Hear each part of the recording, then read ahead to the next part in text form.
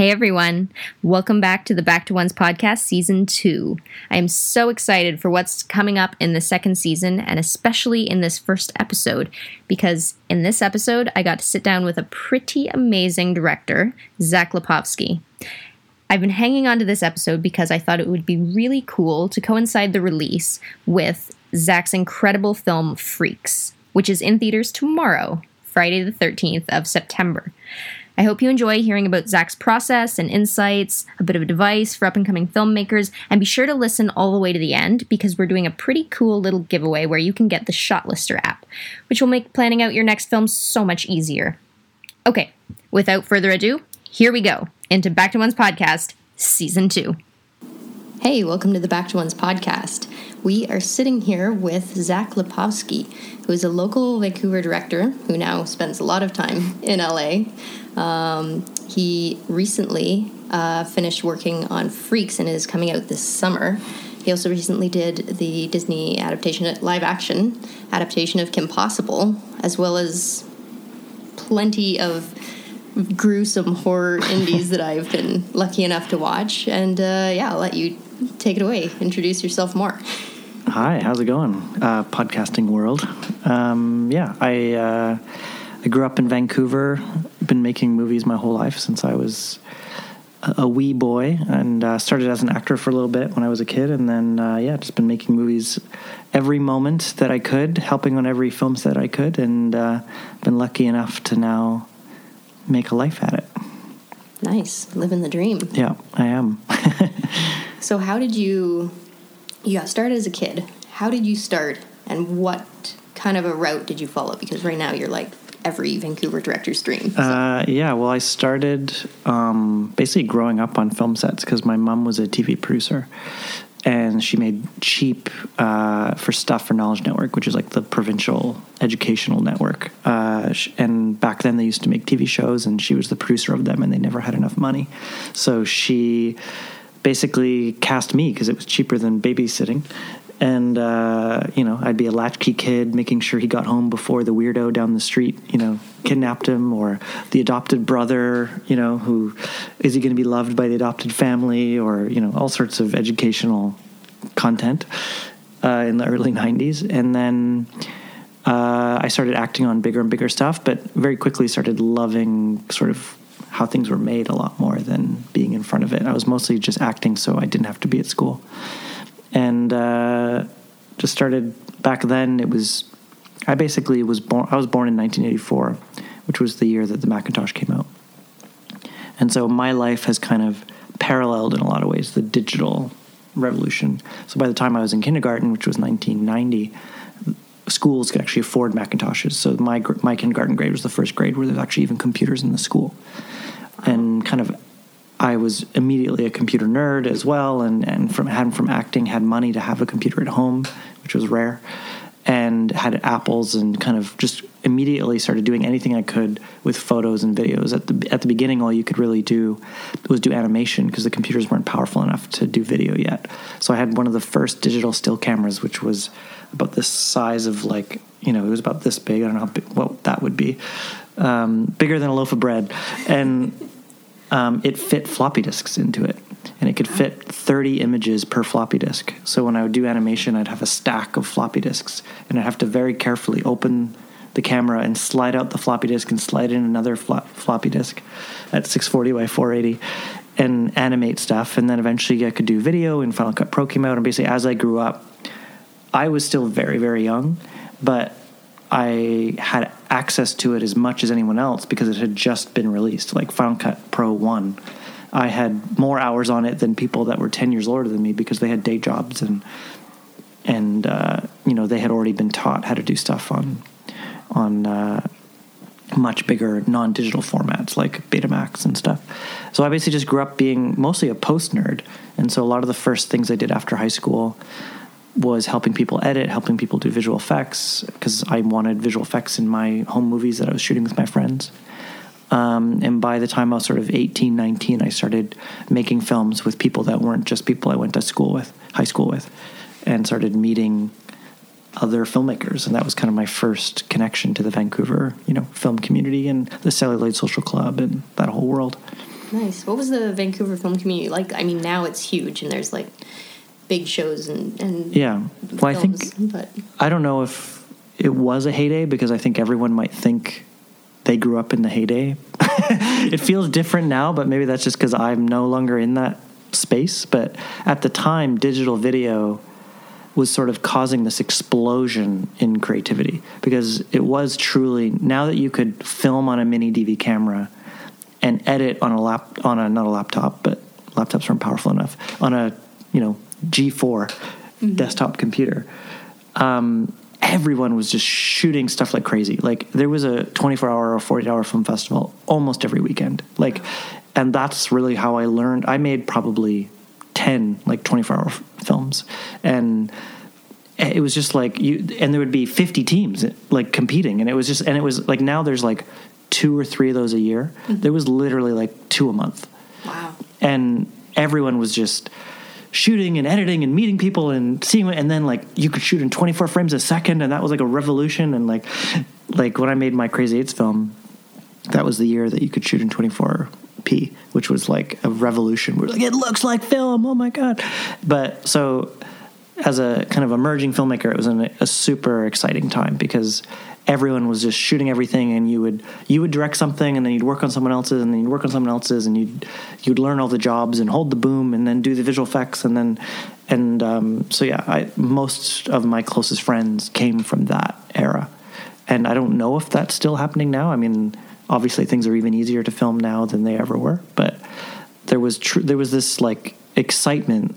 Like, people that I was working with had been to university and given up on whatever they had studied to become, because now they could just buy a camera and buy a computer and do it without having, because before that, you basically had to go to film school to have access to the equipment.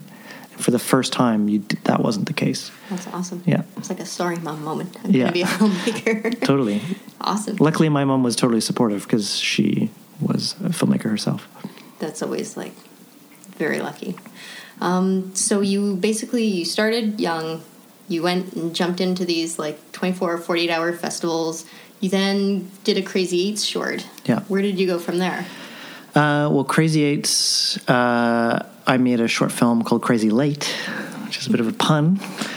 And it was like a one-take adventure film.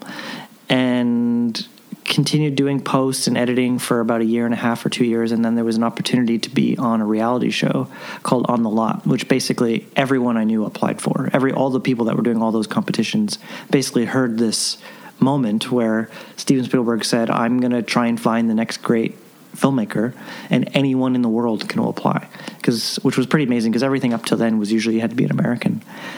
And everybody was just like trying to apply to this thing. And the very first step was they had built a website where they were going to host videos. And even that was like, whoa, like, because YouTube didn't really exist yet. It was just sort of something that everyone was still using Real Player and stuff. Mm-hmm. And so like hosting, so everyone uploaded short films, and you had to upload a film. I think it was 5 minutes long or something.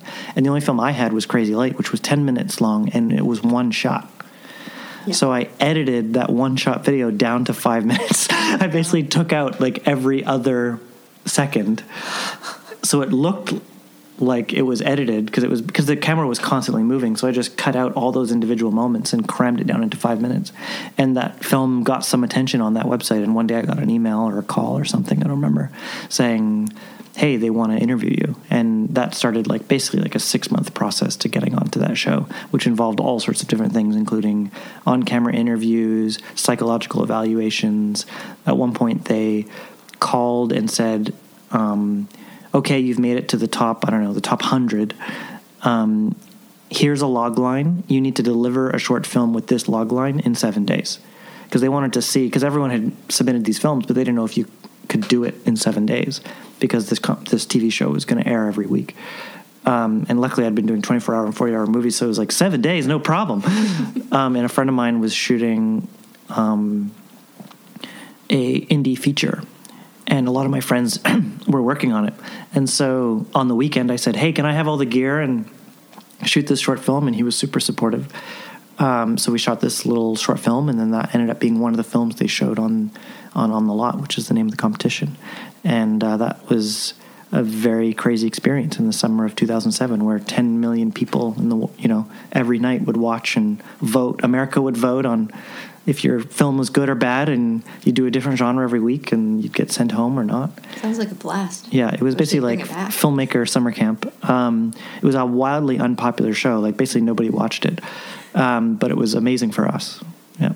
Oh, time for a reboot. Yeah. Well, it was incredibly expensive to make. It was like $100 million first season. Whoa. Because they basically had to make... Because imagine, it was the most amazing thing to see. Like, say they'd be making... Because not all the filmmakers would make a film every week, so they'd usually do 6. So 6 full LA film crews making 6 short films, and then 6 crews filming those 6 crews. So you'd have 12 crews at once, and then all of that, and then making a live show. Like, it was basically at the height of American Idol. So Fox was the network, which had American Idol. Mark Burnett was the producer, which had Survivor, which was the most popular reality show of all time. And then Steven Spielberg was, the film entity. So you had the highest grossing filmmaker of all time. So it was like the 3 biggest entities of their era making something. They were going to spend a lot of money, but it needed to be as popular as American Idol to even break even. So awesome. One and done. Luckily, I was a part of it. But that's where I met my now directing and writing partner, Adam. He was one of the contestants. Nice. So is Adam from Vancouver? No. No, he's from Miami. But he moved to LA, and then he ended up being one of the contestants in the very, very, very first episode, where it was the top 50. He and I were roommates, because the casting director thought we would get along, and we were roommates for one night. And the very first test that they did to the top 50 was to make a movie in 24 hours. And I was like, no problem. And we didn't know each other, so I was like, hey, you want to make one with me? And he asked his friend Sam, who he knew because they had actually gone to film school together. And we made this short film. And the whole time I was like, we got to do something to, like, stand out, to, like, blow them away. They didn't know me, but I was like, I can do visual effects. Trust me, I can do something amazing. Like, and we came up with this idea of this hat that stops time. And we only had 24 hours. They're like, you can do these visual effects in 24 hours? I'm like, only if we do it this way, and this way, it'll look amazing but be super simple to do. And we made this film, and I became known as Frozen Coat Hangers Boy, because in the film, these people are fighting over this hat, and they pull it, and all these coat hangers go flying into the air and then freeze midair, which is just a still frame. But it looks like time's frozen, and everyone was amazed, and all the judges were like, how is that even done? And so I got known as Frozen Coat Hangers Boy. Excellent. Yeah. Awesome. So then from On the Lot, what happened after that? Nothing for 4.5 years. Yeah. It basically, On the Lot was in the summer of 2007, and I had everyone telling me, you'll be directing a big budget, summer blockbuster in 6 months. Like, this is, because for that moment, we were the talk of the town. And like my agent, who's still my agent today, had like broke past the quarantine and came backstage and gave me his card and said, when you're off this thing, kid, you give me a call. And so the best thing from it was I got agents, which is one of the hardest things to do. Mm-hmm. And is really the first big breakthrough you ever have when you're trying to be a filmmaker. But it was the summer of 2007, and in the fall of 2007, there was a massive writing strike, which basically put Hollywood on hold. And then there was the recession of 2008, 9, 10. So basically, first the industry froze, and then the few opportunities we had that we were basically disappeared because everyone could see the recession coming. And then no one was hiring. The amount of jobs basically went, down to like a tenth of what they were. So all the super experienced directors were taking all the jobs that usually emerging directors would take. So basically, I just didn't work for 4.5 years, which was really, it's not that I wasn't doing anything. I was writing, and I was pitching, and I was getting the odd commercial, and I was going down to LA, and I was shaking hands, and I was writing more, and I was, doing everything I possibly could. At the time, it felt like I was completely failing, and I was very depressed, and I was lying on the floor, just so miserable I couldn't even get up, and not, because you have the moment of your life, kind of this amazing spotlight. I mean, I was in my early 20s, so I was very dramatic, and also thought that I had basically ruined the one opportunity that I had. And then once I finally, I really hit rock bottom at this one moment where I got this call. Because people would look at my short films and be like, wow, these are the best short films I've ever seen. But you've never directed a movie, so I can't tell my boss that you should direct this movie. Because until you've done it, I can't vouch for the fact that you can do it, because no one wanted to stick their neck out, which is true of almost all executives in the world. Like if you've done it before, they'll hire you to do it again. That's basically, which is a catch-22. You're like, how do I have a career if I haven't done it before? And so I was at this moment where I got this call, and it was for this company called Asylum. I can't remember if it was I think it was just through the internet. Somehow they reached out to me. And Asylum's basically like one step above porn. They're basically like the worst production company in the world that doesn't make porn. And their entire business model is make movies that the cover will confuse the buyer, and they'll buy it thinking it's a different movie. So they make Transmorphers when Transformers is coming out, or they make Atlantic Rim when Pacific Rim is coming out, and they make them for as little as possible. Like they make the movies for like, you know, $50,000 or $100,000. Like they told me they pay the DPs like $30 a day or something. And so I go to this place, I'm like, oh man, is this really like, is it really gotten this bad? Like, but I need to make a movie before people will believe me that I can make movies. And I go to this place out in Burbank, and the guy greets me on rollerblades. And he's like, oh, I'm so excited. And he's like rollerblading me into his office. And he's like, I'm so sorry you've ended up here, but I'm so excited that you have. He's like, you're a real filmmaker. Like, and he like, you know, it was the first time anyone actually wanted me to make a movie.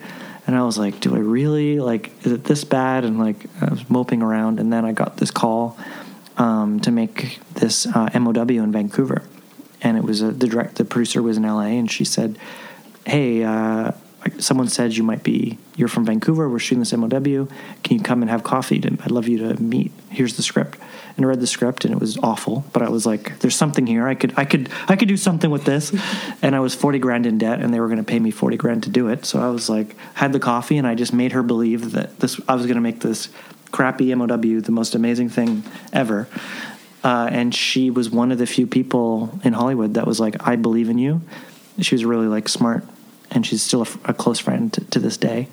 And she basically said, I believe you can do this. And she was looking for someone that wasn't just the usual guys that do all the MOWs. She wanted it to be good. You could see my passion. And so I flew up to Vancouver to shoot my first, you know, sci-fi monster MOW. It was called Tasmanian Devils, about giant man-eating Tasmanian devils. And they're eating, what do you call them? Daredevils, people that, you know, jump off. They were base jumping off mountains, and they get eaten in Tasmania, and they get eaten by Tasmanian devils. No, it was Apollo Ono, who's like a famous speed skater at the time. Because it was around, you know, 2010. He was like one of the world, like won more gold medals than anyone else. And he was a base jumper, and he base jumps off, but his parachute gets all screwed up, and he crashes into an ancient Aboriginal burial ground where he gets impaled on a giant spike, and all the blood seeps out of his body into crevasses in the rock, and enact an ancient curse that's basically these devils, these Tasmanian devils that are giant, come to protect the island from foreigners and proceed to eat all his other base jumping friends, including the one park ranger, Winnie Cooper from the Wonder Years. So very like subtle HBO style for this. Anyway, I tried to make it the best movie I can, and I'll say it's the best Tasmanian Devil movie ever made. And I think it's actually pretty fun, but it's definitely a cheesy movie. But that was the first break I really got, that then led to the next movie, and that led to the next movie, and, you know, climbed my way up from the depths. It certainly wasn't a $100 million blockbuster. It was basically the job you get when you're starting out. And it was 4.5 years after the recession had kind of, you know, basically the economy had kind of righted itself, and people were hiring newcomers again. Nice. And now you just finished like a giant Disney project. I did, yeah. Freaks, your own. Yeah. So it's led to, the tough thing is when you're starting out, there's basically two types of jobs you can get that if they're not your own, which is either horror or comedy. And that's basically because usually those are the two cheapest genres. And I was more in the horror side. I'm not a huge horror fan, but I was in the fantasy adventure side. So basically the three first movies I made were all basically horror adventures. I made them more adventures than they were horrors because that was my sensibilities. Nice. Yeah. What advice would you give yourself starting out now with all of the hindsight 2020? Well, I think there's kind of two things. One is, and I see this happen to everyone I know, is you get to this point where you've made a short film or a few short films or even your calling card short film that you put all your heart into, and you went to festivals and you showed it to everybody and everyone says it's great and nothing happens. That happens to everybody. Unless your short wins, at Sundance and suddenly you're off to the races. But for the 99% of the other 10,000 filmmakers, that doesn't happen. And what happens to most people is basically they stop making anything. They say, I'm ready to make a feature, and they start doing everything they can to make that feature. And they stop making shorts. They stop making anything. And what happens in a lot of cases is people end up forgetting that you're a director because you're not still making anything. So the tough thing, piece of advice is to just keep making stuff, because each time you make something, it tells the world that you're a creator and that you're a filmmaker. And if a few years go by and you haven't made something, even though you're holding on to your amazing short film, you should really just make something. And it doesn't have to be as, like, you could just shoot something on the weekend with your friends and put it out there. There's a lot of filmmakers where the stuff they didn't expect to be their calling card became it. And you start meeting, every time you make something, you meet people that then go, hey man, on your next thing, I'd love to do blah, blah, blah. Or you meet someone of influence that goes, hey, that was actually pretty cool. What do you think of this script? And if you don't create stuff, those conversations never happen.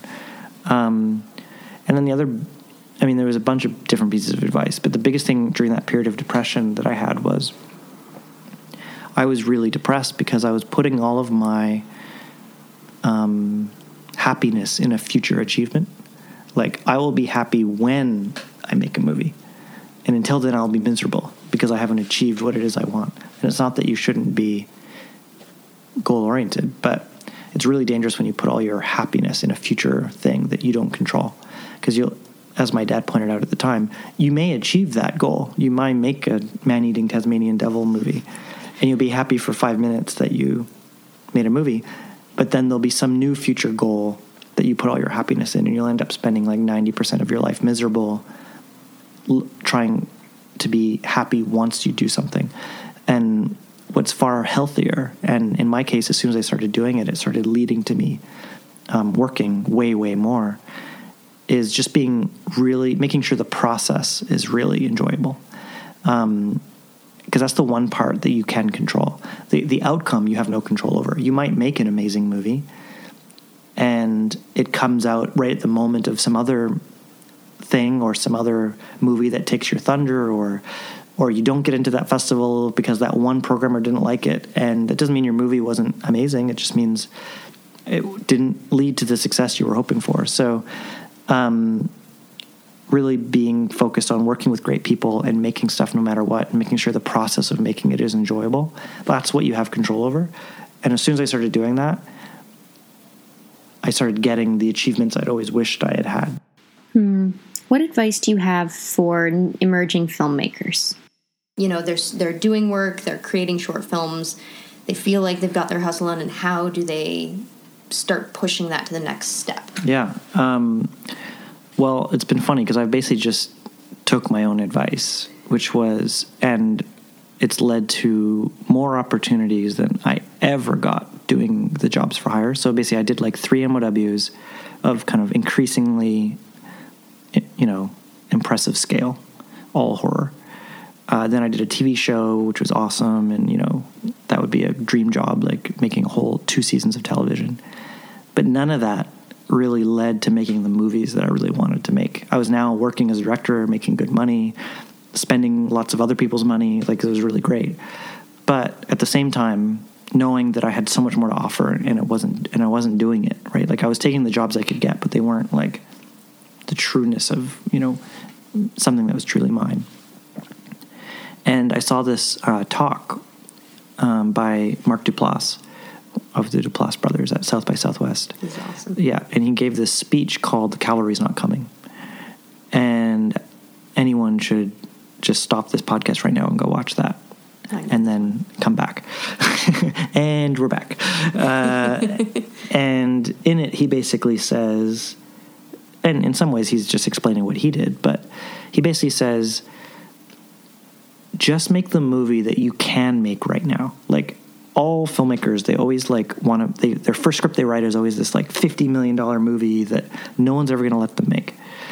And eventually they get fed up and they write a $10 million movie, and then eventually they get fed up and they write a $1 million movie, but they still don't have $1 million. Mm-hmm. They're still in a position where they need someone else to give them that money. Mm-hmm. They basically need to ask permission to make whatever it is they want to make. And what Mark basically set out was, his first movie was about a puffy chair and a van. And the reason is because him and his brother had a puffy chair and a van. And they made a movie about that, and they won Sundance. Mm-hmm. And they literally made it with just what they had. They had a camera, they had a puffy chair, they had a van, they had the two of themselves. They both acted in it. They made it in a weekend, and they won Sundance. And so, and from that, they got excited because they told the Sundance people, we're coming back with a feature next year. Mm-hmm. And they just said, okay, what do we got? And they basically made a movie just with the resources they just had. Yeah. With the people they knew, with the stuff they knew they could get for free, with the locations that their friends could get them into. They just made that movie. And basically what he says is, just survey all the things you have and write the script that uses those things. And tell it with your voice that's only yours, that your perspective that only you can do. And so by basically, right before I started doing the TV show, I made these 3 movies, and I become best friends with, I still was best friends with Adam, who I met on the lot. And the two of us were in very similar situations. I'd made 3 movies. He'd been doing a lot of stuff in TV. He worked on Jimmy Kimmel and stuff, and we were both like, man, we just need to make a movie. Like, screw this. We just got to make our own movie. And we saw this, and we were like, okay, what do we got? We're going to do it, Mark. What do we got? And we were like, okay, he at the time had a 4-year-old. We're like, okay, we got 2 of us. We've got a 4-year-old. We've got your house. You've got a 5D. Your family owns a restaurant. That's the movie. What's it about? And we spent that summer writing that movie, and that became Freaks. And originally it was going to be made for $0, and we were going to star in it. And his kid was going to be in it, and we were going to shoot with his 5D in his backyard. And then we got this thing to do this TV show, and so we kind of put it on hold, even though we didn't want to. And then basically the TV show took over, and then at kind of season 2 is coming to an end, and we thought, okay, by then, over those years of doing season 1 and 2, we had met a lot more people. We'd actually made a lot more money ourselves, and we're like, okay, now's the time. We're actually going to make this movie that we wrote. And a friend of mine, actually that guy that I told you about, that I borrowed his film crew on the weekend when he was shooting his indie, he had since given up on filmmaking because he was penniless and broke and couldn't do it any longer, and started a furniture business, which I lent him some money when he was first starting out, like a few $1,000s to get his couches out of the port of Vancouver. And it had since become the largest wholesale furniture company in the Lower Mainland. Oh, wow. And he was like, oh man, you're making a movie? He's like, I'll give you $100,000.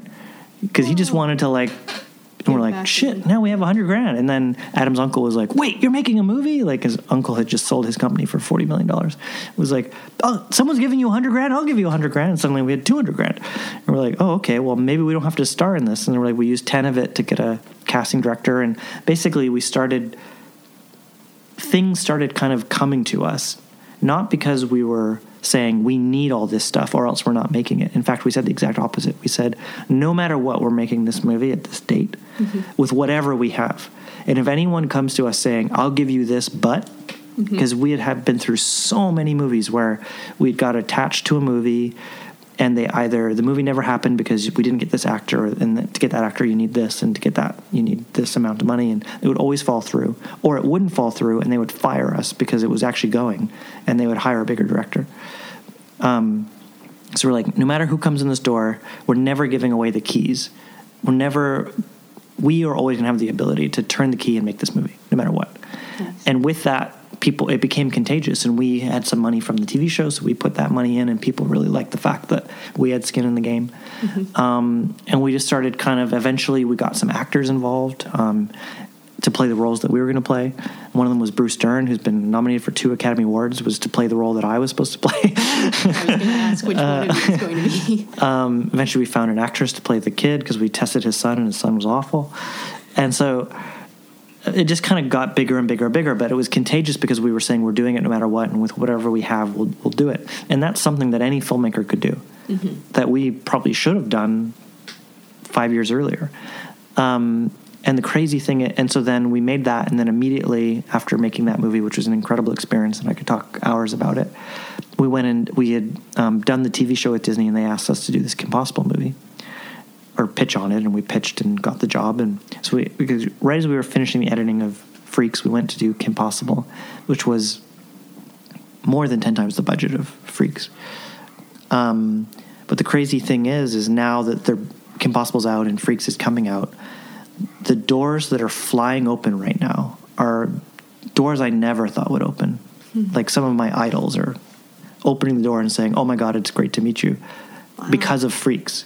Not because of the much bigger movie that I did with Disney, because it was from the voice of our own. It was unique. We wrote it, we directed it. It showed, and the film turned out well, thank God. But basically, what people are responding to is this indie movie that we made that's done really well. It went to Toronto Film Festival, and it's coming out in theaters this year on August 23rd. Buy your tickets. And it was that movie that we made without anyone's permission that has opened up some of the most incredible opportunities that are in front of us right now. And now it helped that we had made all those movies for hire, because it showed, they can also work with a budget, and they can also take notes from executives, and other people have actually hired these people. So we had credibility because of the work we had done for hire. But that alone was kind of not really pushing us that far up the chain. It was making our own movie that really kind of accelerated stuff. So to answer your question, watch that Marc Duplass speech and then write down all the things that you can get for free and make a movie about that stuff. And that's how you launch your career. And the thing is, you can do that right now. And a year from now, you can have a movie finished and people will see you as a filmmaker. If you want to be a filmmaker, go make a film. No, I mean, it's pretty simple. It's inspiring too, as a filmmaker to.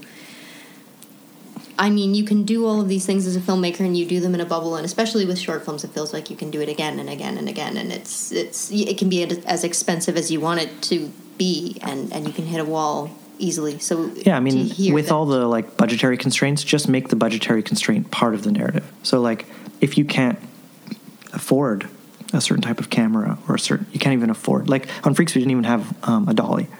We had a tripod, but we only had it for certain days when we knew we had to do a lock off for visual effects. Did Other you have than that, a skateboard, wheelchair, or no dolly shots? No, just we knew we weren't gonna have money, so the aesthetic of the film was it's rough, it's raw, it's handheld, it's because that was what we could afford. So we made sure that we wrote a story that felt like it should be told from that perspective. So look at your constraints and the things you can't have. Oh man, I can't have a crane. Well, don't write a movie that needs a crane. Write one that's cooler because it doesn't have one. So that all those things become, part of. They all become choices rather than rather than restrictions. Much fancier. Nice. Yeah. Wow. I could sit here and pick your brain probably for hours about the process of making Freaks. Yeah, I mean, there's not much to it other than we didn't ask for permission, and we just begged, borrowed, and stole everything we could at every minute, and that became contagious. The other kind of really big element that led to Freak's success, there's one, Adam and I produced the movie, which we have never produced before, but we just started every conversation with, okay, we're the producers, but we've never produced before. So, Mr. Lawyer, what is it that we have to make sure that we ask at this point? And they would say, oh, well, you need to get this signed. And we go, okay, great. So what is that? Okay, good. And we just walked through the whole thing, basically just telling people we didn't know what we were doing and asking professionals what we should be doing. And, we asked every producer we knew all of their advice, and that just kind of led the way. Okay, so what is, a collections account, and how do we get one? And okay, when do we need one? And just that made the whole thing happen. And then the other big element that led to its success was Adam and I have really fallen in love with basically this process of iteration. I've always been a big fan of and done a lot of research on what Pixar does and how they make their movies, because they are pretty much the only place. Their first 10 movies all have an average of over 90% on Rotten Tomatoes, which is basically unheard of. And there's a reason they're so good at making movies. It's not just that they're like awesome people, which they are. It's that they have a process of making movies that is very different than anyone else in Hollywood, which has then started to be copied by all other animated movies, which is basically this process of iteration. They're continuously putting the film up on its feet and watching it and showing it to people and getting feedback over and over and over and over and over again, which is easier to do in animation and when you have money, because they can draw every image of the movie and then watch it and have people do voices and then do that for 2 years before they even start animating. So they've seen the movie and they get feedback. What we wanted to do with Freaks was prove that could be done with no money for live action, because people don't think that it is possible. And so what we did is when we were writing the script, we wanted to get away to go kind of, we spent a very long time outlining, and then we're like, we just need to get like a really bad first draft out. And Adam has at that point had 2 kids, and his wife said, if you're going to go to a cabin in the woods with your best friend for 5 days while I look after the kids, when you come back, I'm scheduling a reading, so that you're not coming back with like half a script. You're coming back like, so before we left to go write the script, there was already a reading scheduled with 10 people to hear the script read by actors. Awesome. And so we came back, we wrote the film in 3 days, and then spent 2 days like rewriting it. And then on the 6th day, we like walked in like we were rock stars. Like, we just wrote a script in 5 days. Like, we're super brilliant. This is the most amazing movie ever. And we had a group of actors read it in front of a group of people. And it made no sense. And everyone was like, what is this movie about? Like, it doesn't make any sense, because it's kind of a mystery. And so we took everyone's feedback, we rewrote it from scratch, and we did another reading. And then we took everyone's feedback, we rewrote it from scratch, and we did another reading. We did that over and over again until everyone was like, the script's pretty good.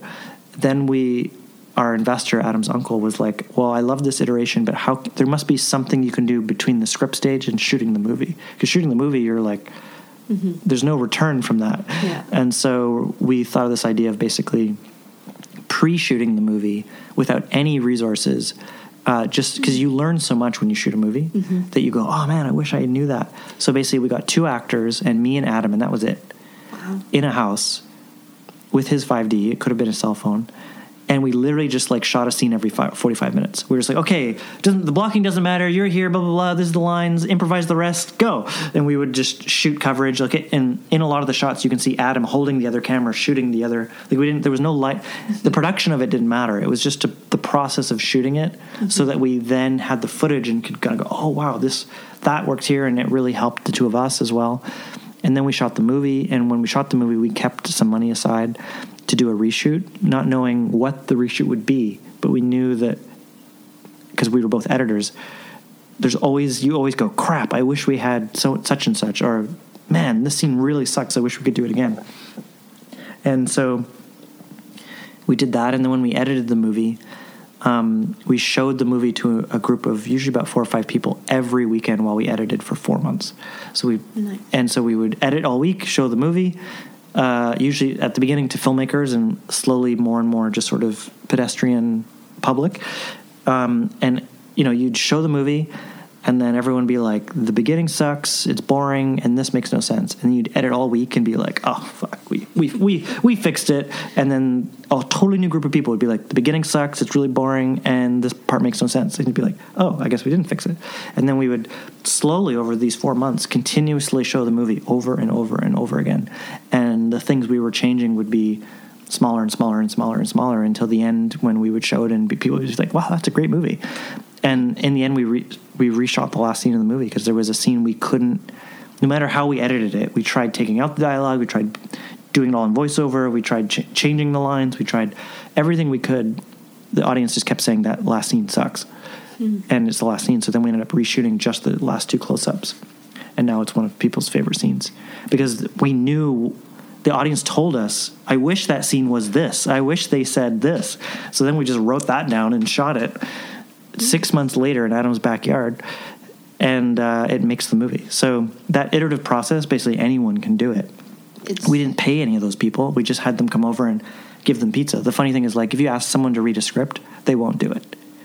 But if you ask them to come over and listen to a script and then talk about it afterwards with 5 other people, which takes way more of their time, they're like, yeah, cool, I'll do that. Like, because it seems like a social thing, and you feed them. And so people will come and listen to your scripts. They will not read them. So we just took advantage of that. Interesting. So from the point of going off to the cabin in the woods for the 5 days to finishing the film, how long was it total process? Well, we're still doing it. The movie, we're in the middle of getting it ready to go out in theaters, but it's been about, I think it was basically 4 or 5 years. So basically like a year to write it, a year to kind of put it together, like get the money and stuff, a year to shoot it and edit it, a year to go to festivals and sell it, and a year to put it in theaters. Nice. Like it's coming out in theaters August 2019. It was at TIFF September 2018. We shot it August 2017, and we wrote it probably 2 or 3 years before that. Nice. So is there a place where people can go to see where it might be playing near to them? Not yet. I mean, you can check out all our social media, which is all Freaks Film. And then also freaksfilm.com will have all the info. But it should be they're doing it'll start out with 100 screens, so it should be one theater in every city in North America. Amazing. Yeah. Well, very cool. Thank you so much for coming by to chat with us. And I know there was one more thing you wanted to make a note of. Yeah, well, I'm also the founder and creator of Shotlister, which is the industry-leading shot listing app. I get emails every day from all around the world of people saying, I don't know how I shot anything before I had this. So it's basically an app that lets you to not only create the world's best shot list, but schedule it on a shot-by-shot and minute-by-minute basis, sort of like a one-liner, but for shots. And then share it with your crew and change it as you go. And it's basically a lifesaver. I don't know how anyone shoots anything without it. I had whole conversations about this app and never knew that you created it. That's pretty cool. So, yeah, I mean, we should give copies away however you want to do it. Anyone who, I don't know, does people retweet you or something? What do you want to do? Let's I'll put it up on various social media, and I'll put instructions for Instagram and we'll give away copies to anyone who's still listening. Only you guys are the dedicated few that get a free copy of Shotlister. And you check that out at shotlister.com. Very cool. Well, thank you so much for stopping by to chat with us, Zach. No That problem. was awesome.